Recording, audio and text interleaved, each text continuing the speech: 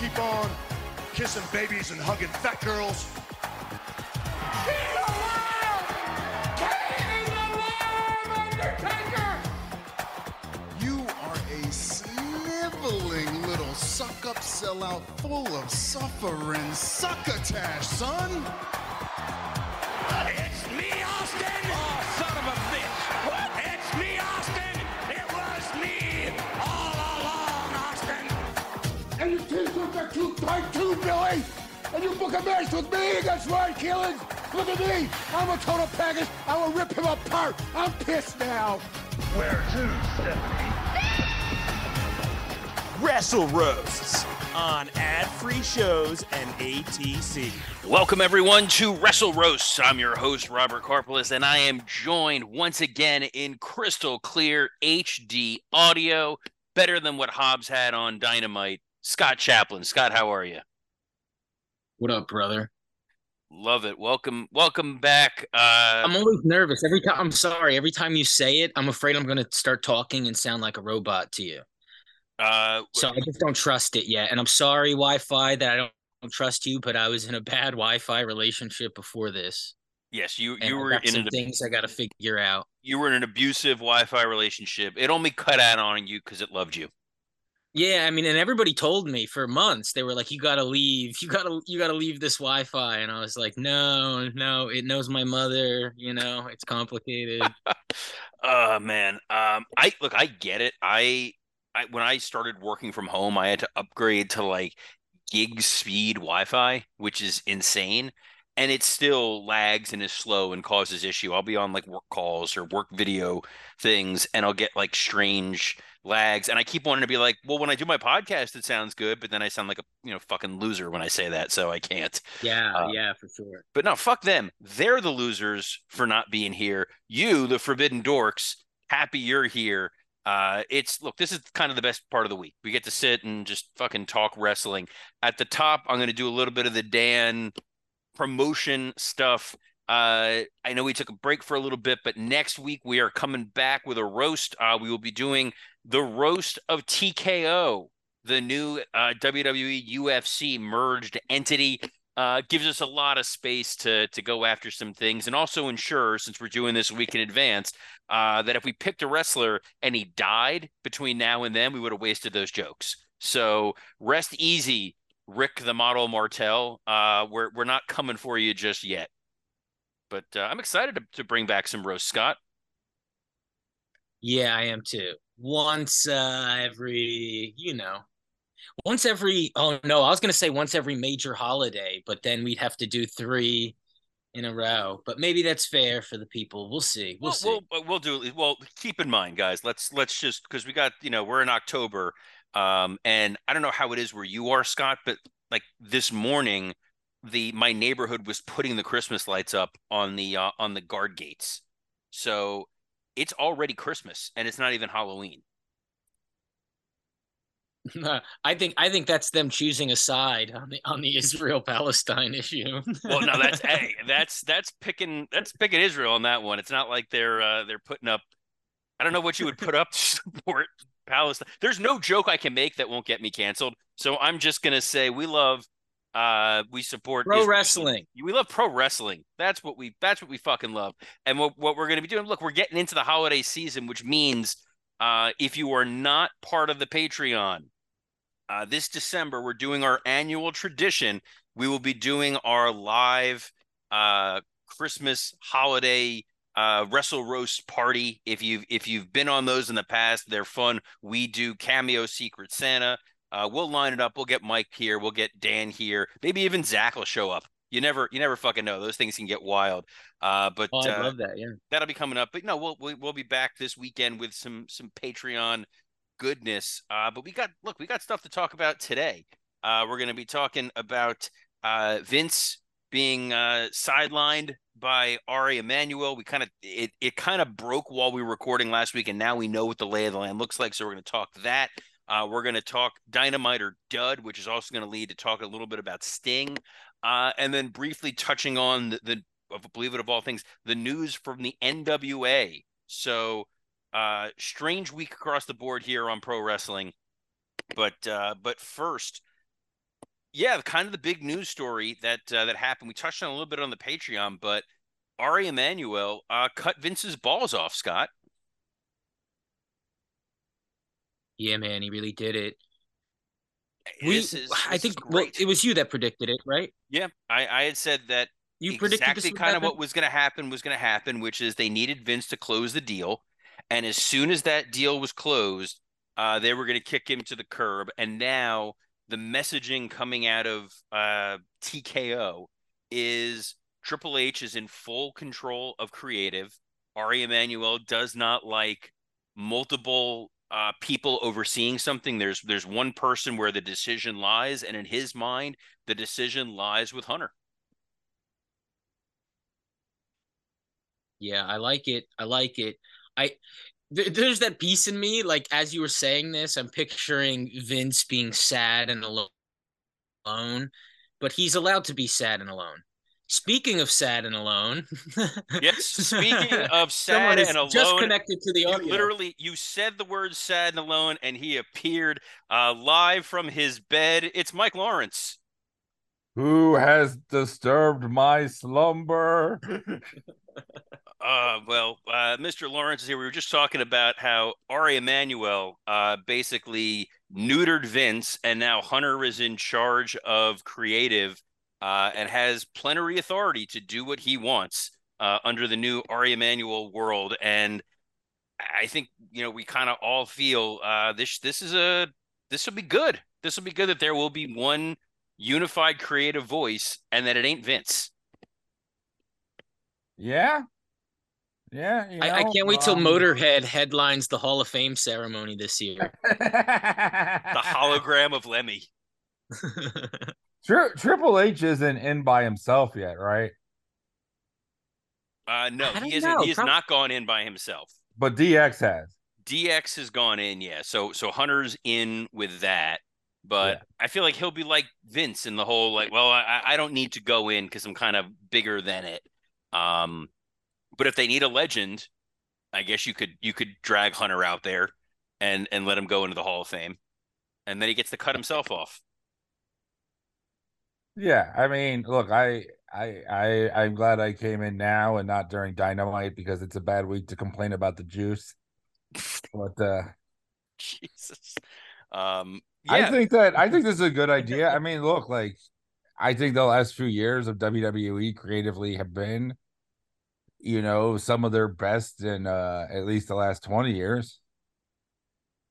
I think if nothing else, it kind of gives you confidence if you're watching the product that you can get invested in what's going on and not worry that there's going to be this insane course correction like 2 months later. It's one guy's vision, and it's a vision that, at least broadly speaking, people seem to be on board with. Yeah. It'd be nice to have a wrestling company not booked by an out-of-touch billionaire. Yeah. So since you weren't on last week, I mean, you were on the thread. You saw all the Tony Khan tweets. Oh my God. What was like going? Because we talked about the first round of him on the show last week. The second round, the whole WWE came after me because my mom was in the hospital. We touched on Patreon, but as kind of an outsider looking at these, what was going through your mind? It's nice that Tony has some affection for a woman in his life. Jesus. He only visited her at 9:25. I think that it's it was interesting in the Facebook thread. Someone was like, "Oh, it's harmless that he does." I don't think it's harmless. I think it's harmful. I think that I've always steadfastly believed focus on your product. All this other shit, no one cares about. I mean, because a part of the problem too is it's so fascinating, right? Because he has the good sense to not make himself an authority figure on the TV show. And I think as much as we love making fun of that, I think that's a good decision. But then he still needs to be the face of the company and the voice of it. So it's if you're going to do those uncomfortable ass press conferences, and this, I think it's too much. I think that he just doesn't. I think he's so.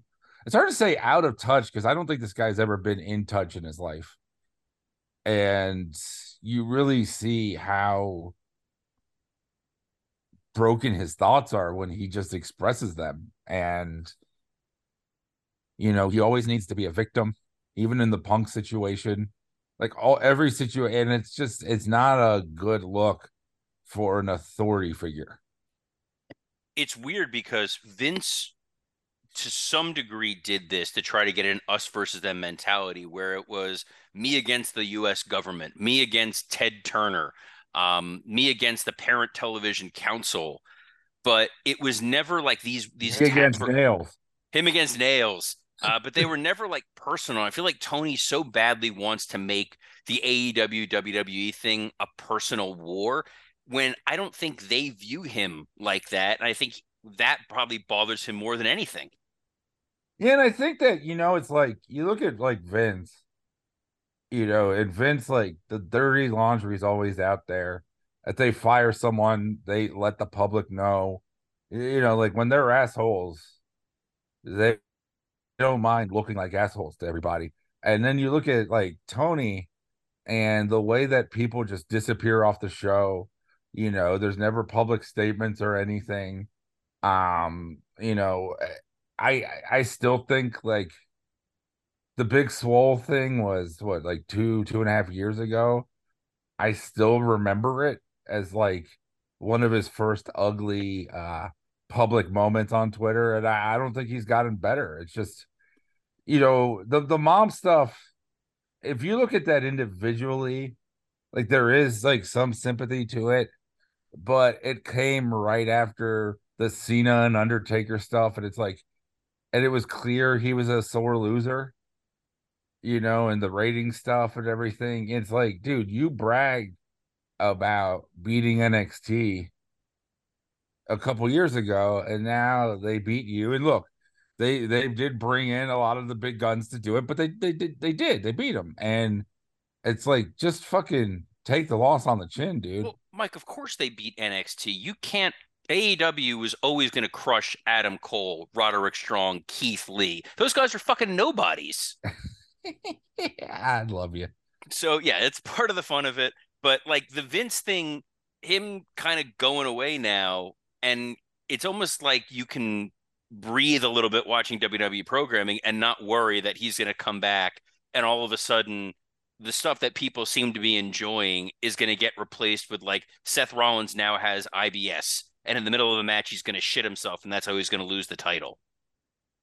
Yeah, I mean, the fun thing about Vince is he always gives you something entertaining to laugh at. Like, even just like in, the last couple months, the mustache and the face yes, are just beautiful. You know what I mean? Like, if you did like that was better than Succession.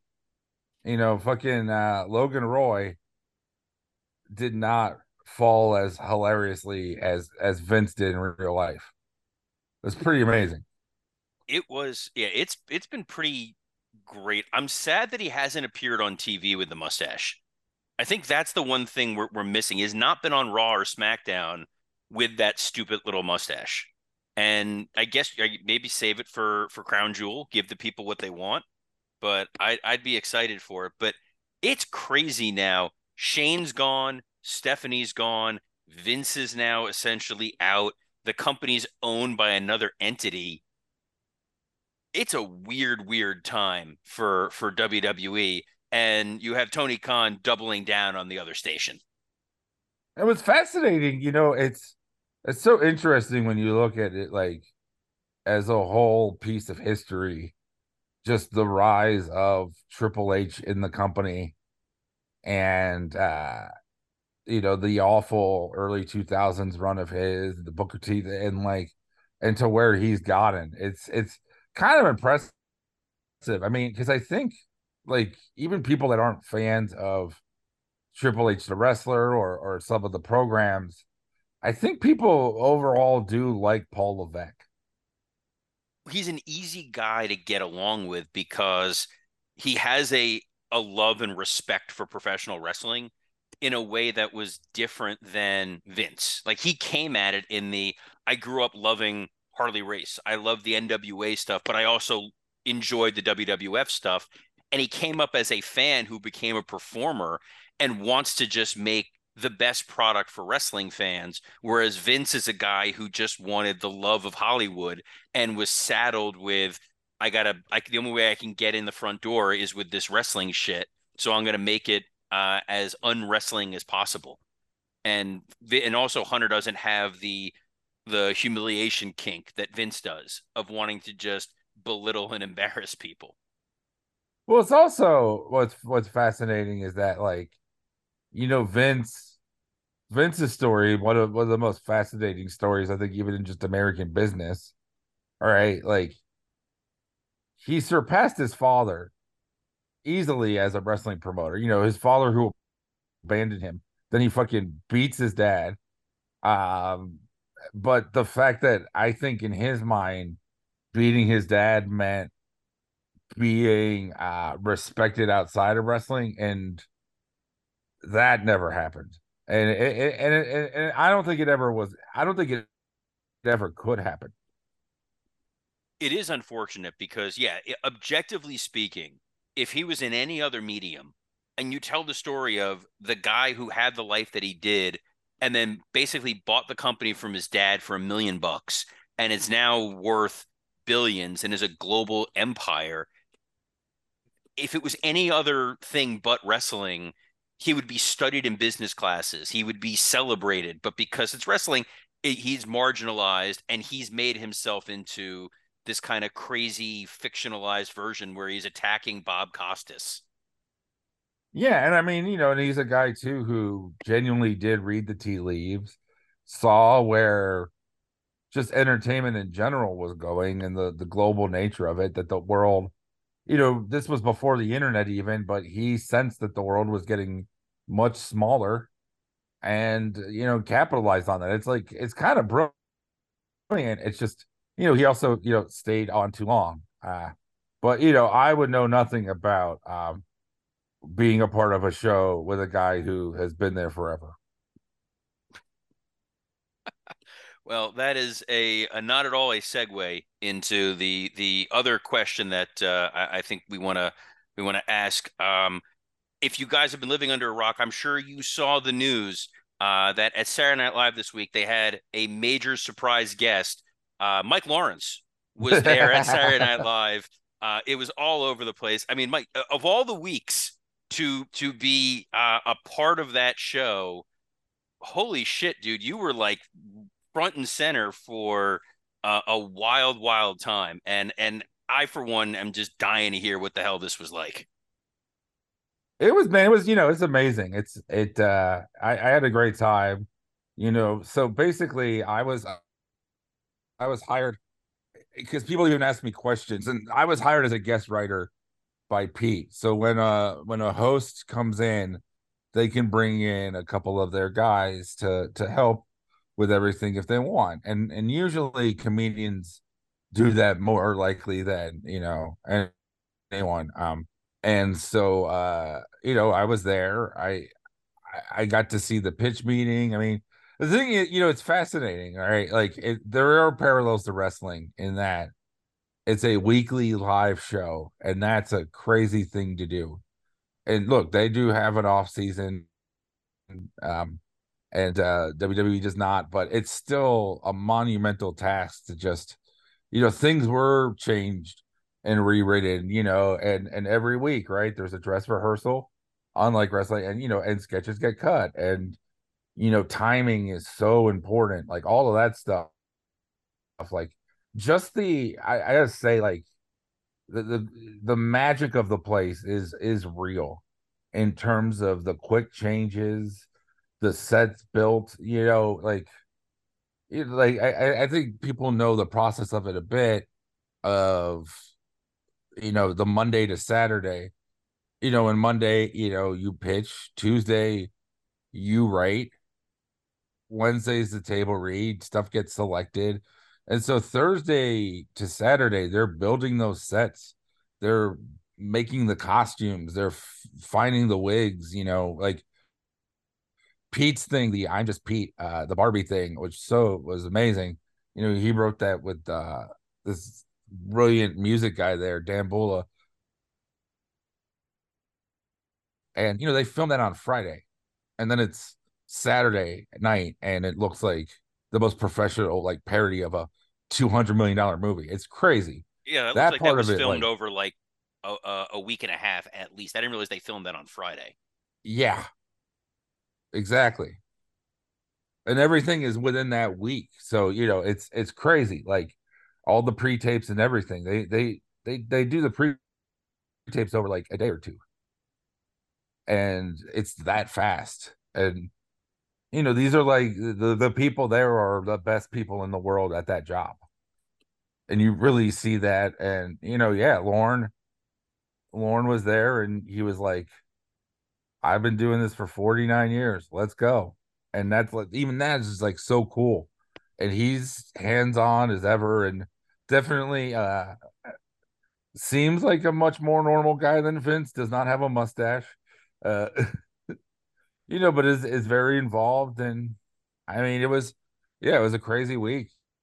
And are they cool about like you coming in as a guest writer, as an outsider? It's just like, hey, we're all on the same team, let's get this done? Or is there tribalism? I'm just kind of curious what your takeaway was. I think there was a little bit of that. I think less so because Pete's an alum. Yeah. And like, okay, cool. And I think because I'm in the comedy community, and I've been a New York comic and all that, like a lot of the people there knew who I was, so that helped a lot. They were nice, and but they take stuff, everyone pitches on everything, and we all punch up each other's things. And it was interesting. Like I mean, it was quite the week to be there in terms of the situation in the world, and how you address that, and like and Pete's opening and everything, and just it seems like people receive that really well. But even hitting that right tone, and thinking of like what is the show's responsibility and everything. And it was definitely an interesting week in those terms of like, it was it was the season premiere. It was a big fucking week. It's there's still an actor strike, so you can't promote anything. Right, but this is an exempt show from the SAG strike, so they're able to Yes, perform but it's on not that. exempt from all of those rules. Right, but it's It's not like, allowed to exist, but like they still can't. Yeah.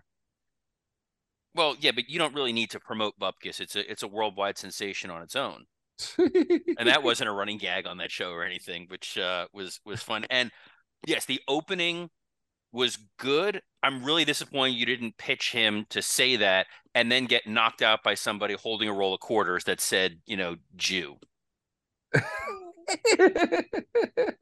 That was a letdown, though it did kind of feel like Russell Rose at one point, because there was an Epstein Island joke, and I feel like somewhere Dan was vindicated.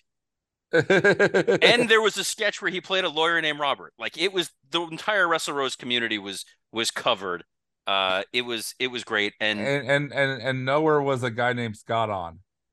Yeah, that is a shame. But well, no, everybody on there, they should have had one guy with bad Wi-Fi, and it would have been fine. But yeah, I mean, but it was cool just playing in that playground, and it's a bucket list thing. Like, I could say I did it, and that was a part of it. I got a couple jokes in and different things. It's a fun thing, and yeah, just the whirlwind pace of it. I have so much respect for that show and how they do what they do. And it's not easy to do a weekly show without audio problems and without yes, us and Dynamite are both in that same bucket sometimes. And dude, can we, so because I wasn't here last week, and I'm sure you guys talked about it, the Quarter thing genuinely offended you, right? And that's okay. That I'm not making fun of you for that. So what offended me about it was not so, and this is kind of what I said last week. The underlying story didn't offend me as much as the timing, that it was the same week the Israel stuff happened. And there was this just rampant anti-Semitism across the board at the same time you're doing this. And as much as we love you, Forbidden Dorks, there's a sect of the wrestling audience that might not pick up on the subtle nuances of this story. And because Juice Robinson, to a segment of the audience, is cool, hey, it's really cool that he did this thing that week. I think narratively, you didn't need it, because they are the Bullet Club Gold had enough that they've done to Max to justify Max wanting revenge. And I would have saved the coins thing, because that was his friends betraying him in high school, for Adam Cole to at least have it mean something. It's just I think anything is fair game in comedy. That never bothers me. But from a narrative structure, the same week that the Israel stuff was just going on is not the week to do a anti-Semitism story on pro wrestling and hope that it's not going to look bad. Yeah, that's fair. And Scott, your thought was that Juice has done this before, so it's cool. Well, no, not just that. It's just that it seems like this is a story Max wanted to tell. I don't know if you've also noticed they're doing this story with Max and the Acclaimed, where MJF is sort of like it seems like where they're leading is MJF has some like homophobic tendencies and doesn't want to be this guy's friend because like, ew, you're being a little too gay with me.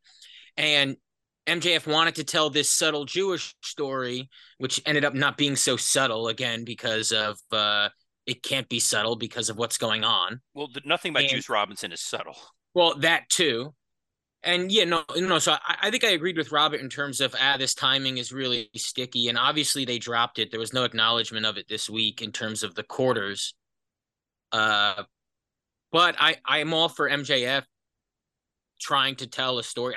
I think wrestling can tell a story that any show can tell, and I've seen shows tell stories like this, and so why not wrestling? But I also understand the average wrestling fan is sitting there going, wait, what the fuck? With their thumb up their ass. And also, I think in his mind, the difference is now we want to see him kick Juice Robinson's ass, and he will. Whereas when Hunter did what he did to Booker, and he's like, people like you shouldn't be champion, and then he beat Booker clean, that was a little bit more problematic in a lot of ways. I think, one of my issues with it is not just wrestling in itself, but this company also just hasn't earned my trust to do these kind of nuanced stories, just based on their lack of commitment to storytelling in general. And and I think that it is like, even if Juice has done this before, to the average, even AEW audience member, quarters is more linked to MJF's trauma than Juice's gimmick. And MJF makes that clear in the segment. Yeah, Taz immediately acknowledged it and said that, this is related to the story Max had told. So the argument of, well, Juice had done this. If Juice was doing this on TV every week building up to it, we would have known.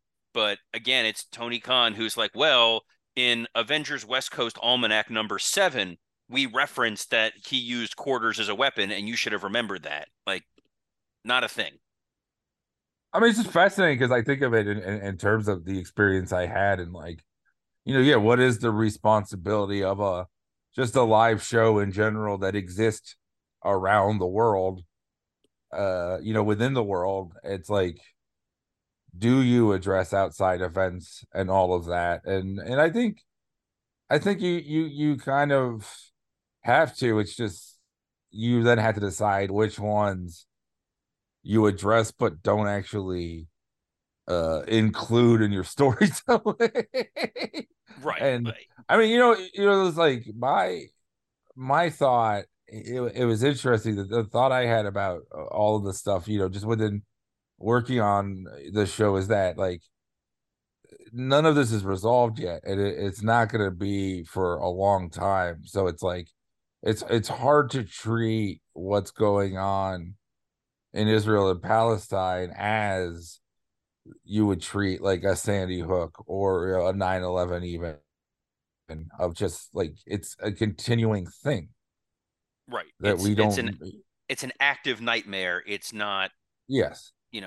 We have history and context on 9/11, which, I mean, to me still feels like a fairly recent current event thing that happened.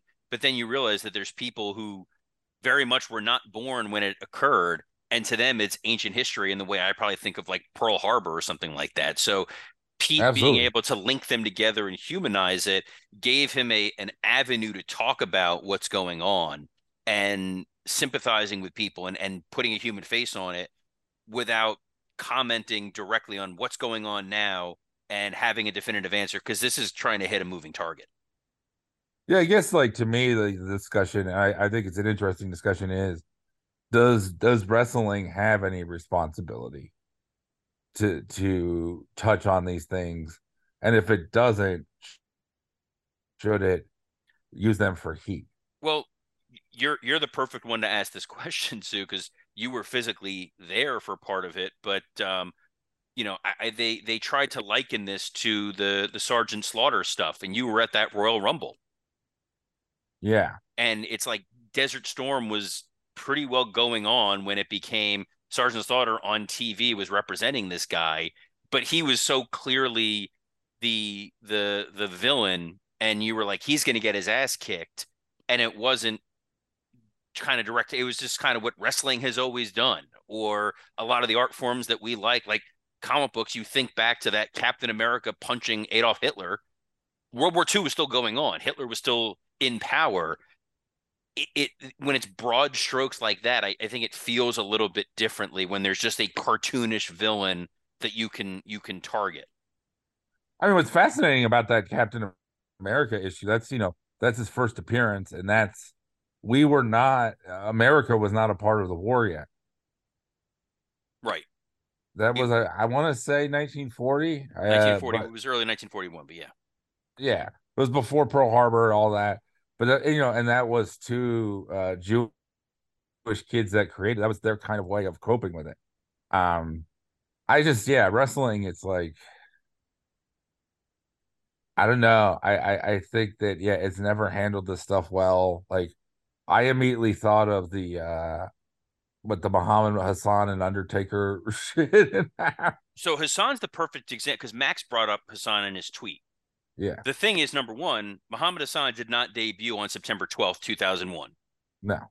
Number two, the point of that character when it first debuted was, I'm a Muslim American who's being painted with the same brush as a terrorist. I have no sympathy for what these terrorists did. I'm opposed to it. I'm born in America the same way you are, but I'm being disrespected simply because of, my background. And that's a very subtle character that you're trying to tell to a wrestling audience. And it gave WWE like 3 months before he was a full-on terrorist attacking The Undertaker, unfortunately the same week as the London bombings. Though in their defense, because I was there, the London bombings happened after we filmed the Undertaker Hassan attack. Because it was a tape show, yeah. It was a tape show, and there was a crawl on the bottom that UPN aired, basically saying something to that effect, that this was a pre-taped thing and that this is not, that we are aware of the whatever, what occurred in the world this week, and we do not in any way condone that. And the Muhammad Hassan thing, like, it showed like that, maybe wrestling isn't the place for this, because I really was fascinated by those opening vignettes and that character, and it's just it was like, and I didn't, I should have, but I wasn't so cynical of like, oh, well, they're just gonna give up on this and make him a bad guy. Actually, it was like, oh, I'm kind of fascinated to see where this goes. And he was a bad guy, but he was a nuanced bad guy, which wrestling does not know how to do well. And correct, it's fascinating because a show that is on weekly, you would expect to evolve in some ways, and in a lot of ways it just hasn't, and maybe it's not supposed to. Maybe we expect too much of wrestling. I think sometimes we do, and when it's kept simple, it can be good. And when they try to get too complicated or too convoluted, it becomes much more challenging. I mean, it's funny because Scott, you brought up the MJF Max Caster stuff and the overtones there. Kenny and Kota Ibushi have never done any of the Golden Lover stuff on AEW. Like, it's really never been talked about. But that was a big part of who they were for a long time. Well, that's because Kota has to be 100% to give you that Golden Lovers loving. You're blaming a shoulder injury on why he can't. Well, no, the truth is just they've never really. I mean, other than having random cute moments of like kissing on the lips in DDT, there was no. It's all kind of lore, and the fact that their name is Golden Lovers and that they do seem to be bisexual. But also, I mean, every time Kota has appeared on AEW, he looks more like a lover of the Golden Arches. Oh, that is we do not body shame on this. Well, let me see who was on Dynamite before I say that. No, we're good. We do not body shame on this show. The Bucks were not on Dynamite, so I can't make fun of those pudgy little fuckers. They should call Kota Ibushi the Golden Love Handles. This is why we're happy to have Mike here. Now, while you were there, did you see Taylor Swift? I did. She walked past me. I was surprised how big she is. Not little tall. I mean, that was so Bowen Yang said something where he's like, I walked out and I saw these two redwood trees and then realized it was Taylor Swift and Travis Kelce. And I guess I never thought of Taylor Swift being that tall.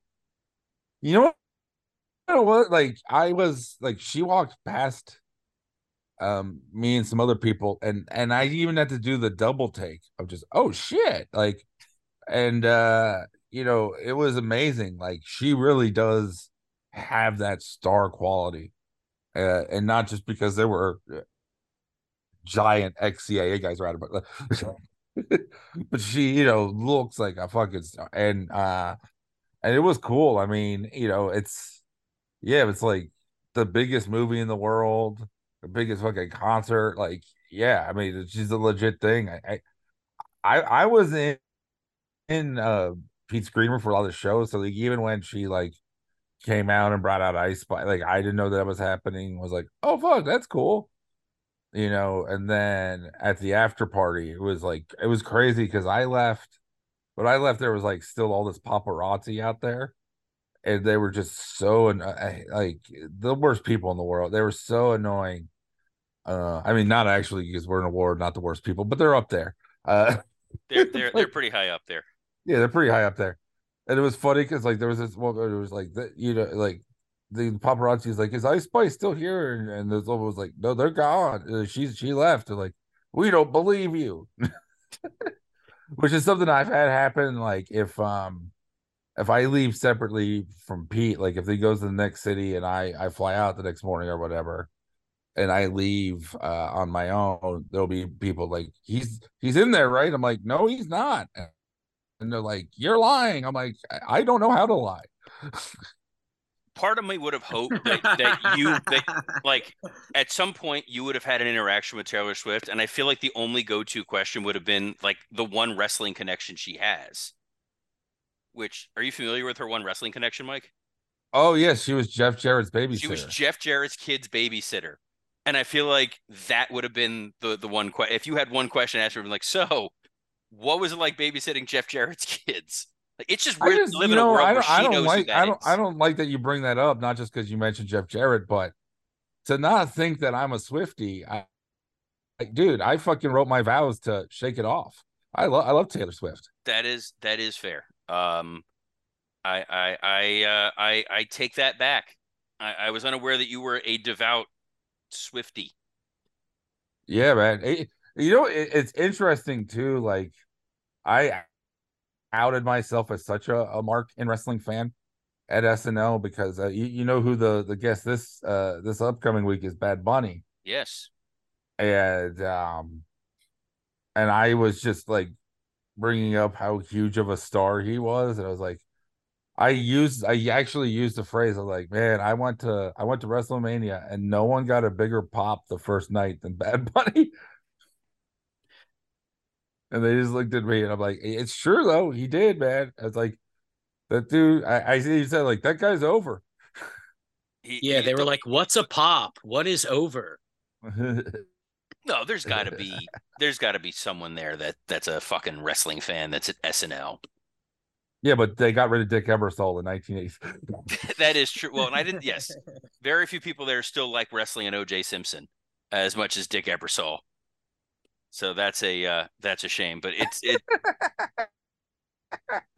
I like that you just bring up O.J. Simpson because he's a former football player with an excellent finishing move.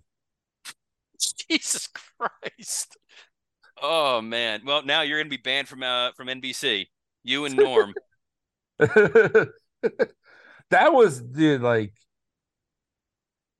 seeing they have a photo of every cast member ever, and like that, it is like you're writing comedy in this little office, but the history of the office and all of that is like I did become like a massive mark throughout the week, and it's a show a lot of people grow up with, I did, and it's a show I watched with my dad a lot. And it's also, I think, like, especially for kids, like it's the thing that you get to stay up late to watch. So it has this fucking coolness to it. This is like, especially back then before they were replaying it, or you could look at archives and stuff. The only way you could watch it was to be up at 11:30 at night. Oh, when I got to go to a taping once several years ago, and just be like walking, because you all walk in kind of the same way, and walking in the hallways and seeing the pictures. And then at one point they weren't on, they were just guesting randomly. Lonely Island walked by, and then just like walking these tiny little narrow hallways, and you're like, this is really cool. Or the area where usually they have like on screen like the llama that they'll use if they ever go backstage, they do like the fake thing where there's like usually a shepherd. Like, you mark out for every little part of it, and then you realize how small that studio is. Oh yeah, it's amazing, and that you're just small. And when you're working, that you're just there all day and night. I mean, it really is an overnight working thing. Like when they always say, like, "Oh, we're up until 1 o'clock in the morning still writing," like that's really still going on. Yes, but probably not as fun as it was in like the 70s where they were all just coked out of their mind writing. And that's your segue to Dynamite or Dud. That's exactly. Fuck you! You knew where I was going with it. Yes, I was going to go into taking a shot at Tony, but honestly, Dynamite this week, just in broad strokes, after last week where Tony came out swinging before the Dynamite show against NXT, and after the show was over, is like, Sean's not going to win Booker of the Year, what he did versus what I did, and all this shit, and then this is the show he puts on this week. It was about as kind of bland and generic and boring as most of their roster. That was your cue, Scott, to get all fired up and angry. Oh, no, because I've heard people saying that it was very, like, mid is the word. And I think there was definitely moments that weren't great, but for the most part, I was focused and enjoyed a majority of this show. And they're doing some cool shit that, I mean, you got to, well, we'll get to it, but they're doing things that you clearly are good. So I got hyped on this episode. So before we really dig into it, because I know Mike didn't watch Dynamite, but one of the big takeaways of the show, and I'd love to get your thoughts on this, is Sting announced that he's retiring at Revolution 2024. And this time he means it, as opposed to his last retirement. And he kind of gave like a sermon for a long time. But what is your thought on Sting retiring? I'll go first. Yeah, absolutely. It's it's way less than a year. It's what Revolution is in February, right? Is it? I don't know when Revolution actually takes place, but I mean, I think it's their first pay-per-view. Yeah. Of the new year. It's traditionally February. Yeah. Yeah, so we get like, one last season of Sting. We get a winter of Sting. All right. The way he's used in matches in my head, I just go, oh, it has been so fun. And it's also been limited. And so do that for as long as you can. Problem with announcing a retirement is now we're going to expect at least 2 singles matches out of this. And can we get that from him? I don't know. I hate to see Sting go because there's no doubt this has been an amazing run for him. Yeah, it's been his last time on a major, otherwise his last time on a major stage would have been that terrible WrestleMania with Hunter. That like in the middle of buried the shit. Michael Cole is burying him. None of it makes sense in like the history of wrestling, right? NWO tries to help him at the end. Yeah, that was a real waste of him. I think he's a highlight of the show. Every time he comes out, it's been fun. And so, yeah, I'm excited to see it wrap up. Mike, what's your thought on Sting hanging it up? Okay, yeah, I'll give my thoughts on this and then retire from this week. I think it is time. I think that the initial run was really exciting, and then he's just been doing the same thing for the last 2 years. He's never been more than Darby's buddy. It almost feels like Darby's like imaginary friend that only Darby can see at times. Like he's had a very Christopher Lloyd and Angels in the Outfield vibe. Yes. But Joseph Gordon-Levitt was more physically imposing than Darby. That's true. Yeah, Darby looks like Joseph Gordon-Levitt at the end of 50-50, but Jesus. No, it's crazy because I remember when Sting first came back, and I think it was around when we started all doing the show together, and I forgot what Scott said, but you nailed it of like how jarring it is to see a guy in that makeup. It used to be wacky and crazy, and it's still it never makes sense to me when he talks. It just doesn't. I like, even if I almost wish he hadn't talked up until this point, and I know that means I don't get him on the Joker's thing, but I definitely think it, look, it's time to wrap it up, but he just, yeah, I do want to see a singles match. We haven't gotten that yet. We've gotten okay, so here's the question before you dip: who's his final match against? I think it should be Darby. Got to be Darby, right? I think that's fun. I think that yeah, because I do believe in a lot of cases you leave on your back, and I think he should job to Darby. I think that a legend versus legend thing, one, that's just not AEW's thing. Two, I don't trust their doctors to make sure both guys live through it. And three, it'd be a sad way to go, Ric Flair. So I think that a singles match that is a spectacle, give him the main event slot. The guy is a legend. He has overperformed since he's been back, but I just think creatively it's just kind of gotten a little redundant. And I might be alone there, but yeah, I think it's good that he realizes it's time to wrap it up. I think, it's harder. I think it gets harder to watch him every year because you really do worry about him. Do you think he should ascend into the rafters in his final match? Oh, that's fucking awesome. Yeah.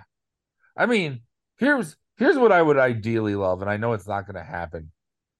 And I know it contradicts what I just said, but I would love to just see a fucking 30-minute match with him and Taker where only like 2 moves are hit, because that's all that needs to happen. So any Roman Reigns match. Yeah. I would love to see just that spectacle of it all. It sucks. Yeah, We never got that. I think we're definitely going to get Sting versus Christian because fact of the matter is, if we look at Sting's history, isn't it like most of his years are spent in TNA or something? And Christian was there, and Christian is such a smooth, safe worker. Sting needs to work with guys that he's been in the ring with before and guys he trusts. So you just got to get that. I'd also like to see a Jericho match because it's never happened. And in terms of a legend versus legend, it's the only, I don't think it should be his final match. But if you can get a few singles, which I don't know if that's possible, I think Jericho is one of them. Oof. Yeah, and you trust Jericho. I mean, I just think that I think if we get a singles match, I think we're only getting one, and I think that's what he goes out on. I think a lot of that is his own pride and stuff. I don't think he thinks he can carry a singles match.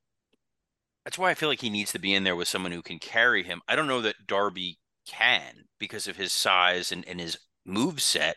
I would much rather see him go in there one last time against like Swerve and let Shane have like dine out on that for the rest of his career that he retired. Because like we live in a world now where Kurt Angle's last match ever was against Baron Corbin, which means nothing. I'd rather Sting's retirement or his last match help somebody, if it's him or if it's, I mean, not that would make a lot of sense, but like Hangman, like a guy who can get a good match out of him and who beating him is his final match is a defining moment in that young guy's career. But then again, we don't know who's going to still be there in February. Robert. Yeah. I think Darby's a safe bet. If not him, I don't know if he's ever wrestled Edge, but that's a fun thing too. Yeah, no, he's never wrestled Edge. It's just, does it. Edge has just been around for so long, you don't want to see him retire a guy, even though, yeah, it's a dream match. And the other thing is, just bottom line, you don't have enough time, and, the match isn't going to be any good to even speculate on, like, oh, Sting MJF, Sting Adam Cole, Sting Kenny Omega. Like, not even an option, not even something we're interested in.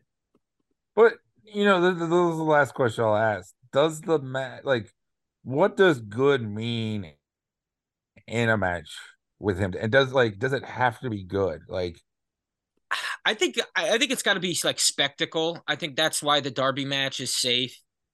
One, it's cute. They look like each other. It's like when doesn't Mini-Me finally fight Dr. Evil at one point? Am I wrong about that? But if not, I imagine that at least at one point Mike Myers kicked Vern Troyer.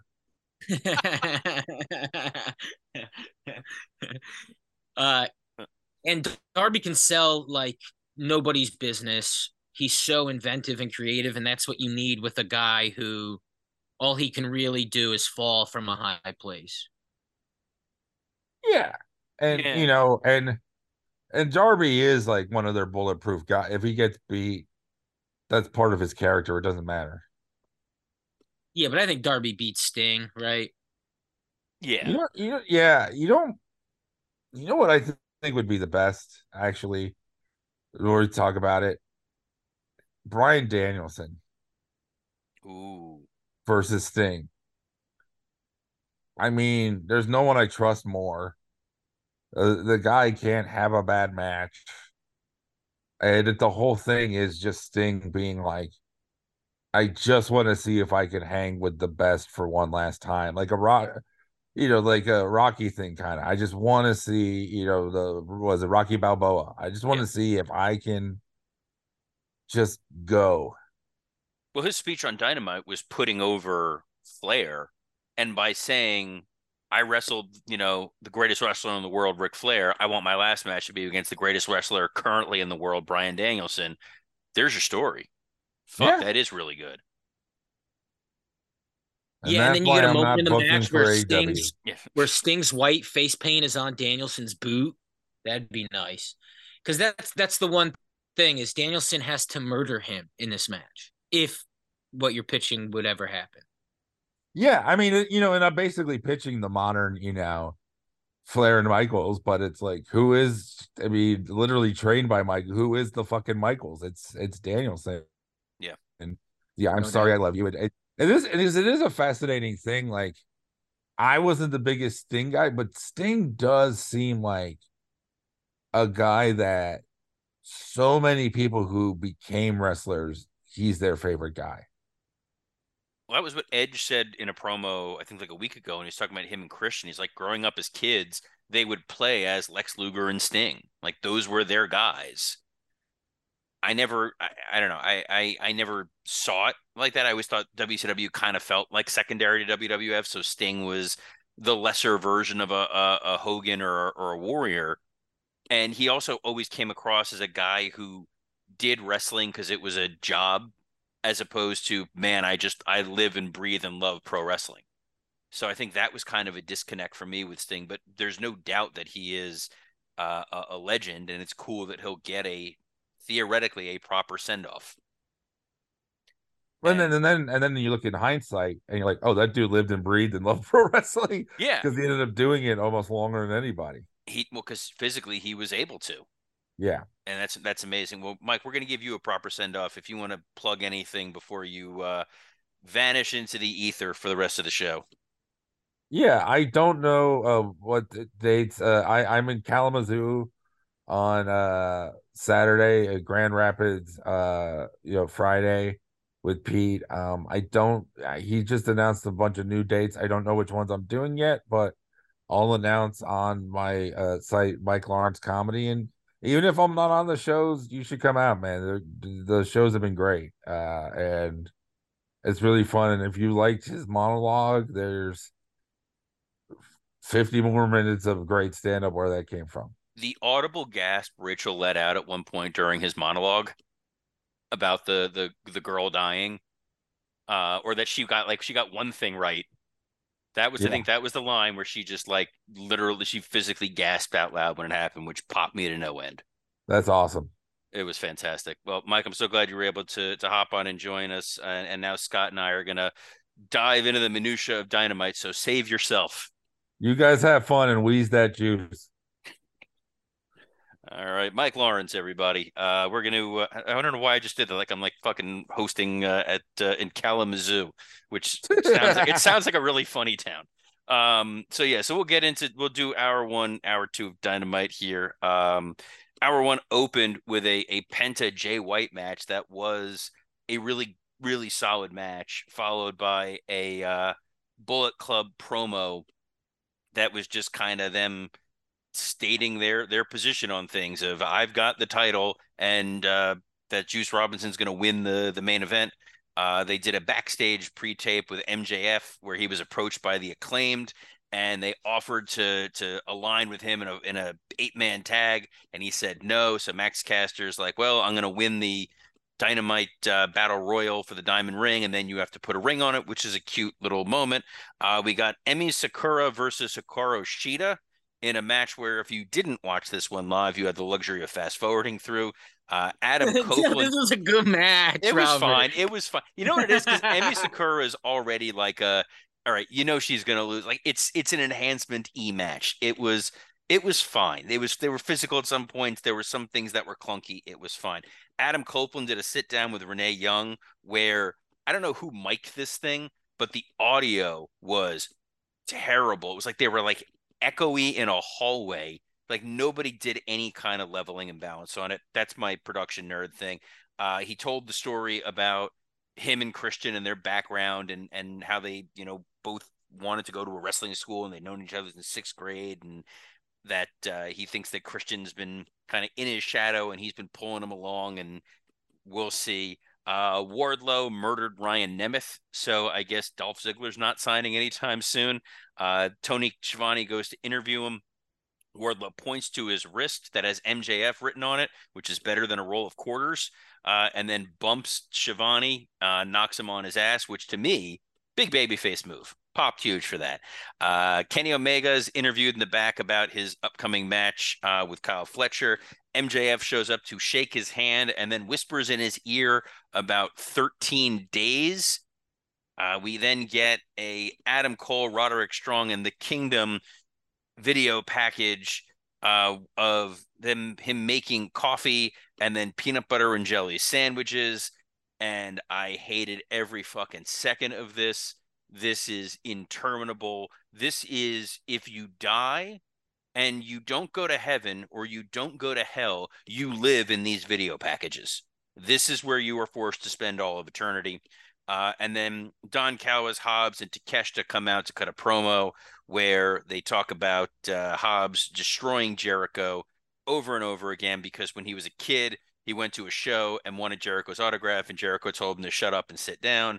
And then they bring out Kyle Fletcher, who's mad that they portrayed him as the guy who screwed the team. And they're like, hey, if you beat Kenny Omega, you get to join the group. Scott, that was hour one of Dynamite. Yeah, what didn't you like about it? I mean, other than maybe the women's division, there's no real desire to focus on it. I understand that. They're trying to course correct. It's going to take a while. And also, they've always been trying to course correct. So that's just me being nice, right? But other than that, I thought it was like consistent and a lot of moments where people's feuds are kind of intertwining. Guys, you know, the Omega MJF moment, the 13 days, which is MJF is going to break Omega's record for longest reigning champion in 13 days. Wardlow holding up his wristband saying MJF, and he's angry about it to the point where he shoves over Shivani to get through him. And so now you have to boo Wardlow. Jay White, even in the beginning, which I love the Jay White Penta match, but at the end saying, the whole reason I still have your title is because you can't find guys to help you come get it from me. And it's sort of this reap what you sow with MJF, where there are good guys, but they're kind of coming off like bad guys who won't help him because they have vendettas against him, and deservedly so. Where you also have heels who are coming at him and they're wrong. And so there's like a lot of intertwining goodness. I liked it. Just it's a lot of the reason I liked Raw this week is because you do have these like Drew McIntyre moments where you go, oh, this is sort of affecting a few storylines and more guys angry with more guys. Yeah, I think my part of my issue was there was nothing that was urgent or necessary. And I think that's part of it. There was nothing that was destination TV. The Penta Jay White match was fine. Part of my problem is, and I know Mike had said this on the thread, and I'm sorry he's not here, is we don't, as the audience, really view Jay White as a true, credible, top-tier threat. He should have been able to beat Penta clean. He didn't need a bunch of help to beat Penta. I think that was a misstep. And it was also weird because they're like, MJF's not here, and then they immediately cut to MJF in the back, which was a strange disconnect that those guys had. Because I thought, oh, maybe Max isn't at TV this week or whatever. The Sakura Shida match, again, was just sort of a nothing match. It was her going up against someone that you know she's going to beat, and there's no consequences to it. It was just a match that happened that could have occurred on Rampage. It's not like something happened with Shida and then she got attacked or we're moving towards another story. It was just kind of a thing. I thought the Copeland, his sit-down interview was really dull. It just felt he felt really disconnected. I think the Ricky Starks feedback, there are some AEW fans that are going in hard on Edge, on Copeland for his frustration with Ricky Starks. And I kind of feel like that whole ugliness is overshadowing his return. I liked the Wardlow thing. It was short and to the point, but to echo Mike's point before, they never follow up on this shit. Like Wardlow had momentum and then it went away. And then he had momentum with Arn and then it went away. And now we're doing this again. I want to see a follow through, but I don't know. Kenny and Max was fine. That Kingdom thing is so indefensible, and it makes Adam Cole seem so much lesser than, which sucks because I feel like he was getting really well rehabilitated by his stuff with Max. And then the Don Callis family thing, Don bores me. He's not as good as Heyman, and he's trying to do Heyman. I like Hobbs. I hope that we get something with that. I like the story they're trying to tell with Kyle Fletcher, but what really came out of that? And didn't you love that it bled into the match? I like that it bled into the match. I like that it was a little bit of like forward momentum storytelling. So we'll move on to hour 2. Kenny Omega, Kyle Fletcher was a very good match. And then they followed it up with, where the fuck did this come from? Lance Archer is still alive, and he beat a guy named Barrett Brown. So that's your second big dude squashing a nobody on the same show. But Archer's another guy. He pops up for like a month, and then he's gone. Swerve was in a pre-tape with Prince Nana promoting his music video, and that he's going to come after Hangman, but not only Hangman. So I guess Swerve's going to murder his child, which will be fun. Sting gave his speech that went on way too long, and it kind of felt a little sermon-y, and I wasn't sure where it was going. And outside of the crowd booing Hogan, it was just kind of like, all right, let's get to where this is going. Like, wrap this up, dude. I think it's why the show ran long. The Nick Wayne segment with his mom and Jim Ross. Jim Ross is he's a mascot at this point. I get it. Nick Wayne's mom is terrible on camera. Nick Wayne was fine as being like kind of like a petulant dick, but his mom trying to do like soap opera acting was really, really cheesy. Christian showing up was cool when she slapped Nick Wayne, and then Christian goes, "Don't abuse him." That was Christian's firing on a totally different level. And then Darby jumps them, and then we get a brawl with Luchasaurus and Sting. Sure.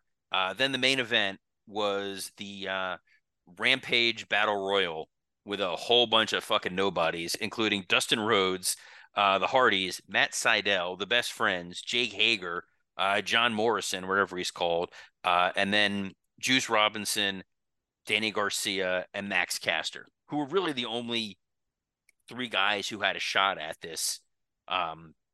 In the end, Max goes to pay off Dustin Rhodes to eliminate Juice. It doesn't happen. Juice winds up winning because of the distraction of Jay White fighting MJF. MJF gets his belt back and then loses it again. And now we're going to get Juice Robinson, MJF next week in the anti-Semitism Battle Royal Bowl. This is why I think Dynamite just fell off a cliff. It just felt like a lot of pointless matches after the Kyle O'Reilly Kenny thing, and that main event Battle Royal was just totally absent stars. And when people are not there, it's more jarring than when they are. Yeah, well, the main event was a huge problem for me. Obviously, all right, you start the hour with the Fletcher Omega match, and I was in love with it, and I was sitting there writing poems about what it meant to me and shit. Dude, that kid's a star. And we've always talked about how much we love those guys. Well, also let's comment. So because it did, interrupt the Hobbs promo, which I thought Hobbs cut a great promo. He did. Very like villain origin story of, you weren't nice to me when I was a kid. I get that, but he delivered it really well. Then Kyle Fletcher comes out. This whole time in my head, I go, Kyle Fletcher, he's a skinny guy, et cetera, just towering over Hobbs. So that was a miscalculation a little bit. Like, I thought that same thought when those two were staring off at each other. It was like, oh, Hobbs is a little dude. Like, he's jacked to hell. Gonna eat these boys up. But he came off like a complete star. Omega obviously came off like a star. Really fun story. And I like the story of Fletcher because you're slowly turning him, like, Callis completely turning on him at the end of the match, being like, this kid should quit the business because he lost to Kenny, and I don't know if this is what's happening or if it's just Tony praying and hoping and prepping, but the idea of, if Ospreay does show up come the end of January or whenever his contract's up, he does need to show up as a face, and Fletcher as a face and Callis disrespecting his boy can really assist that. So I loved all of this. I like the Danhausen videos, which we haven't been mentioning. I hate that they're only doing this for Halloween, but like the Halloween 3 Danhausen, old RCA television videos are fun. We already talked about Sting. Lance Archer, I wrote that every time Lance Archer is on an episode of Dynamite, which is like 3 episodes a year, I like the episode a lot. I never necessarily like the Lance Archer segment, but I go, they went for it this episode. They threw some stuff at the wall, and Lance Archer is very much throwing something at the wall. But it always kind of works for me. So yeah, I like Lance. It's just I know they're not going to follow up on it. Tony Storm, the video was fun. I like the Nick Wayne thing just because it did feel funny knowing this was and yeah, it stretched a little too much, but Christian coming out at the end and going, "Oh yeah, this is all very much kind of a comedy segment because Christian is now this guy's dad. That's so stupid and funny." Well, no, it was a comedy segment when Jim Ross went like, "That's your mother." Oh my God. Oh yeah. Well, dude, he says things like Gene Wilder in Willy Wonka, where it's like, "Oh no, please don't." Like he could give a shit about anything. That's exactly my take. So I didn't think the Gene Wilder thing is spot on, but my takeaway was like, this dude does not give a fuck. And if you listen to his podcast, which is on ad-free shows that we're on, so we're all synergy. We love everybody there. Yeah. Like he gets fucking fired up and passionate when he's talking about like Wrestle War 91 and how they didn't book so like Scott Steiner properly. So he can still get fired up and I say Red Ash JR. Like this was just I don't care. Like just you can just like you 100% know that Jim was just staring at Nick Wayne's mom's tits the entire time. Like you could just feel it. And he's probably thinking he has a shot with her. And B, he did not care about anything else that was going on. But yeah. Oh, and then the main event, you're right, just like no star power. And it feels weird saying that because you go, there's no star power, and then you mention Dustin Rhodes and all these everybody you mentioned, Jeff Hardy, they're like former WWE guys, but dude, Jeff Hardy is like done. You see him in this match, you're like, don't even put him on the television if this is how he's presented, because there's just no magic there. No, it's like watching it feels Ricky like that Morton. for a lot of these guys. I feel bad saying that about Dustin Rhodes because he's a fucking legend, but they don't have me caring about Dustin. So you're watching this match for something that should matter because it involves MJF, and it feels like it doesn't. And then you get the final two, and I like the final two because you do tell that story of Caster and Juice and MJF, but you knew Juice was going to win, and I'm glad Juice won, and I think the match will be great next week. But just what a dud of a match when you have like Morrison in it, and it's just you're not using these fucking people. Dude, so why are they in Morrison was still there? I'll be honest, I didn't realize Morrison was still part of AEW. Yeah, it was just weak, man. That main event was weak, no doubt. It could have used QT Marshall. But the brawling at the end I liked a lot. Dude, Nick Wayne chipped his tooth. That was some good shit. Sting getting involved, even though earlier in the night he said he's retiring, so you get excited about the potential matches he's going to have with Christian and Luchasaurus or Edge, wherever that goes. So I'm glad all these people came out and fought. It's also tough because if you are in that live crowd and you went to this Dynamite, you got no Danielson, no Moxley, no Claudio, no Bucks, no Hangman, no Strickland, no Adam Copeland. A lot of no Starks, no FTR. A lot of big stars just not there. And the difference when you're that versus WWE is at least like WWE, it's okay, you have the Raw roster, you have the SmackDown roster. If you go to SmackDown, you're not going to see Seth Rollins. If you go to Raw, you're not going to see, Roman Reigns in theory. Here, it feels so hit and miss. So when you're looking at the main event and it's like, oh, good, there's Matt Menard. That's got to be tough. And they're already having trouble with ticket sales to begin with.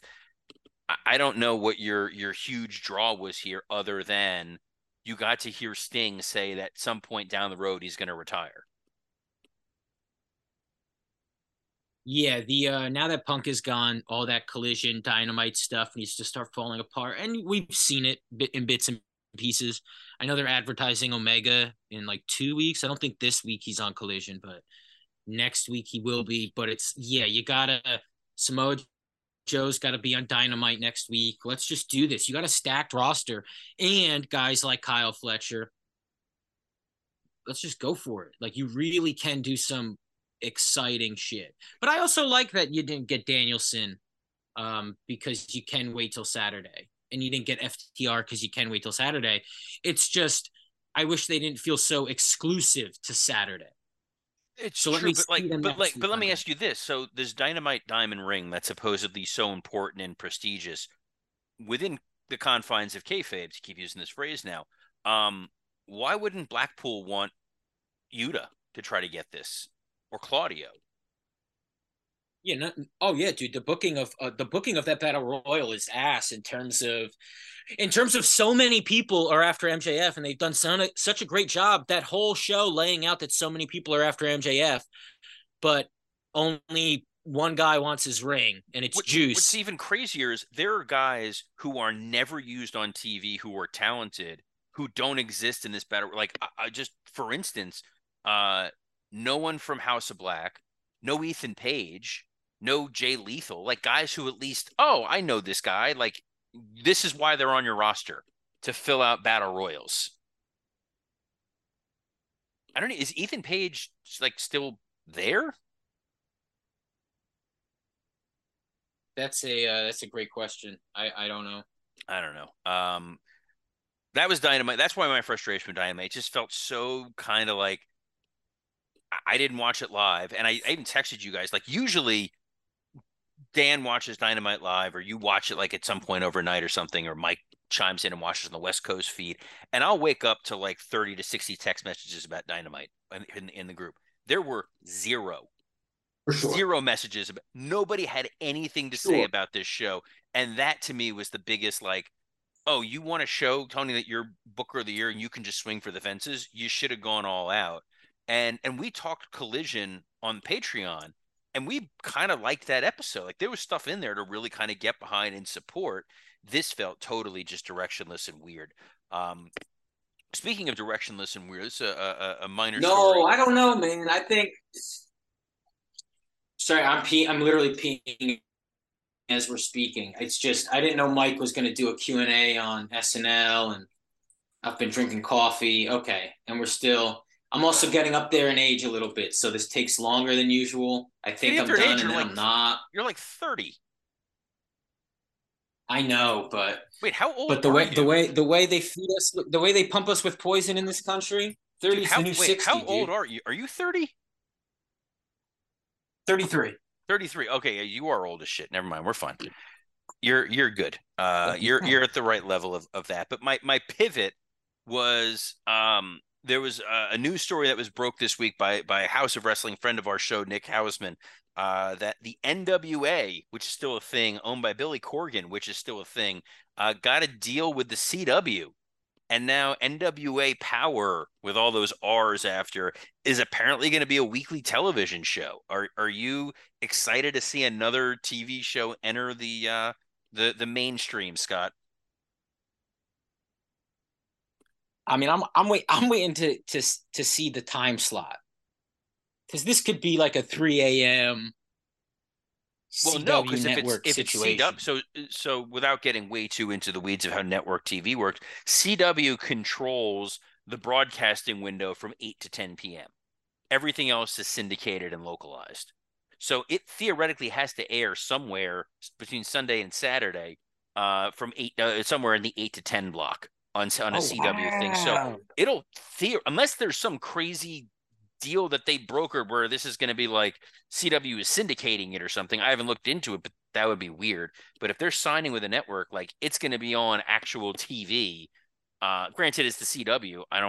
Do they still air? So now, does that mean more money to possibly sign new guys? Because I know look, I'm not going to knock certain guys. I like some guys in NWA, but they focus on Titus. They focus on the wrong talent. So Titus retired a couple weeks ago. Oh, he retired. I just thought he lost the title. He lost the title and retired because he's on that show, that Gutfield with the Fox News thing, and apparently that's a massive show.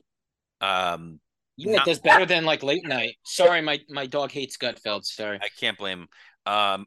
We're not the target audience for that program, but no, it's EC3 is the NWA World Champion. I'm a big EC3 guy, so. Big fan of him, and there's lots of guys. I like EC3, and there's lots of dudes that just could use the exposure. Like, I would pick up a guy like Riddick Moss and see what he could do in the NWA, because he's got a good look. I think they have Sandow. I think Damian Sandow is part of the NWA. They got like Trevor Murdoch for a while. There's dudes out there who are talented who don't necessarily belong right now in WWE. the perfect example is, the number one contender for the undisputed WWE Universal Heavyweight Championship, LA Knight, was part of like WWE developmental.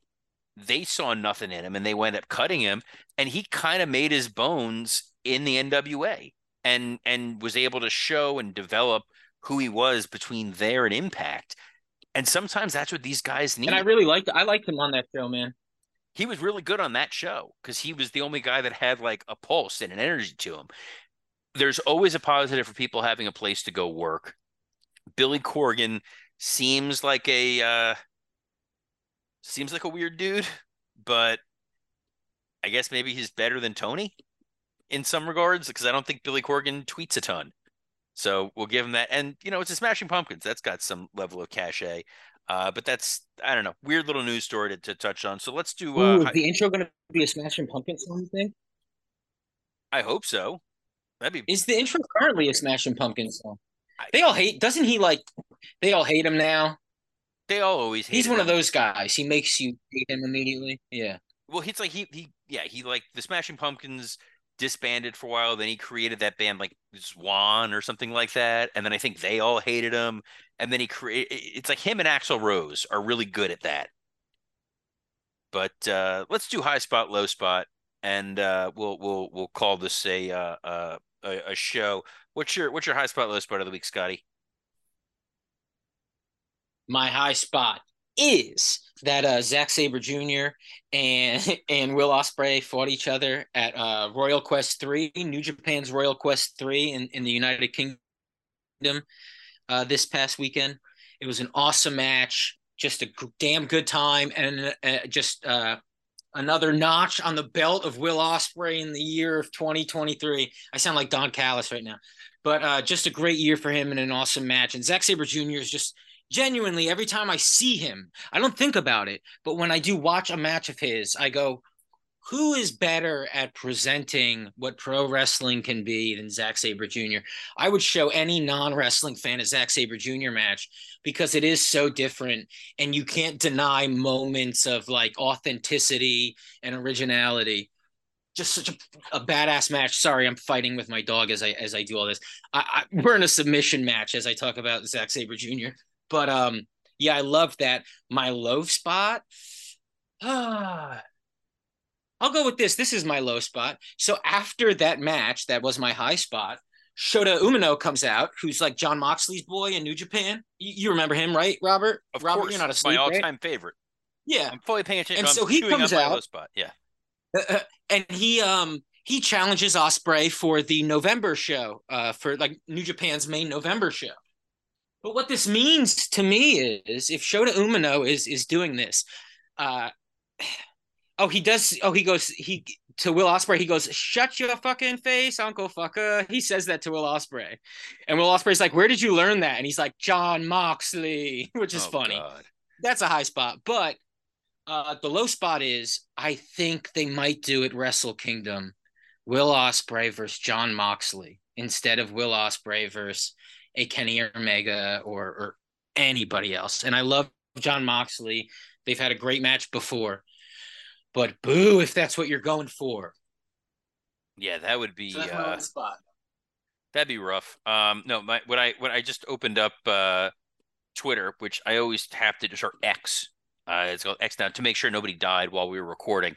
And the very first thing I saw was a tweet from Ethan Page. We were just talking about him. He is on tonight's episode of Ring of Honor TV against Tony Nese. So, ooh,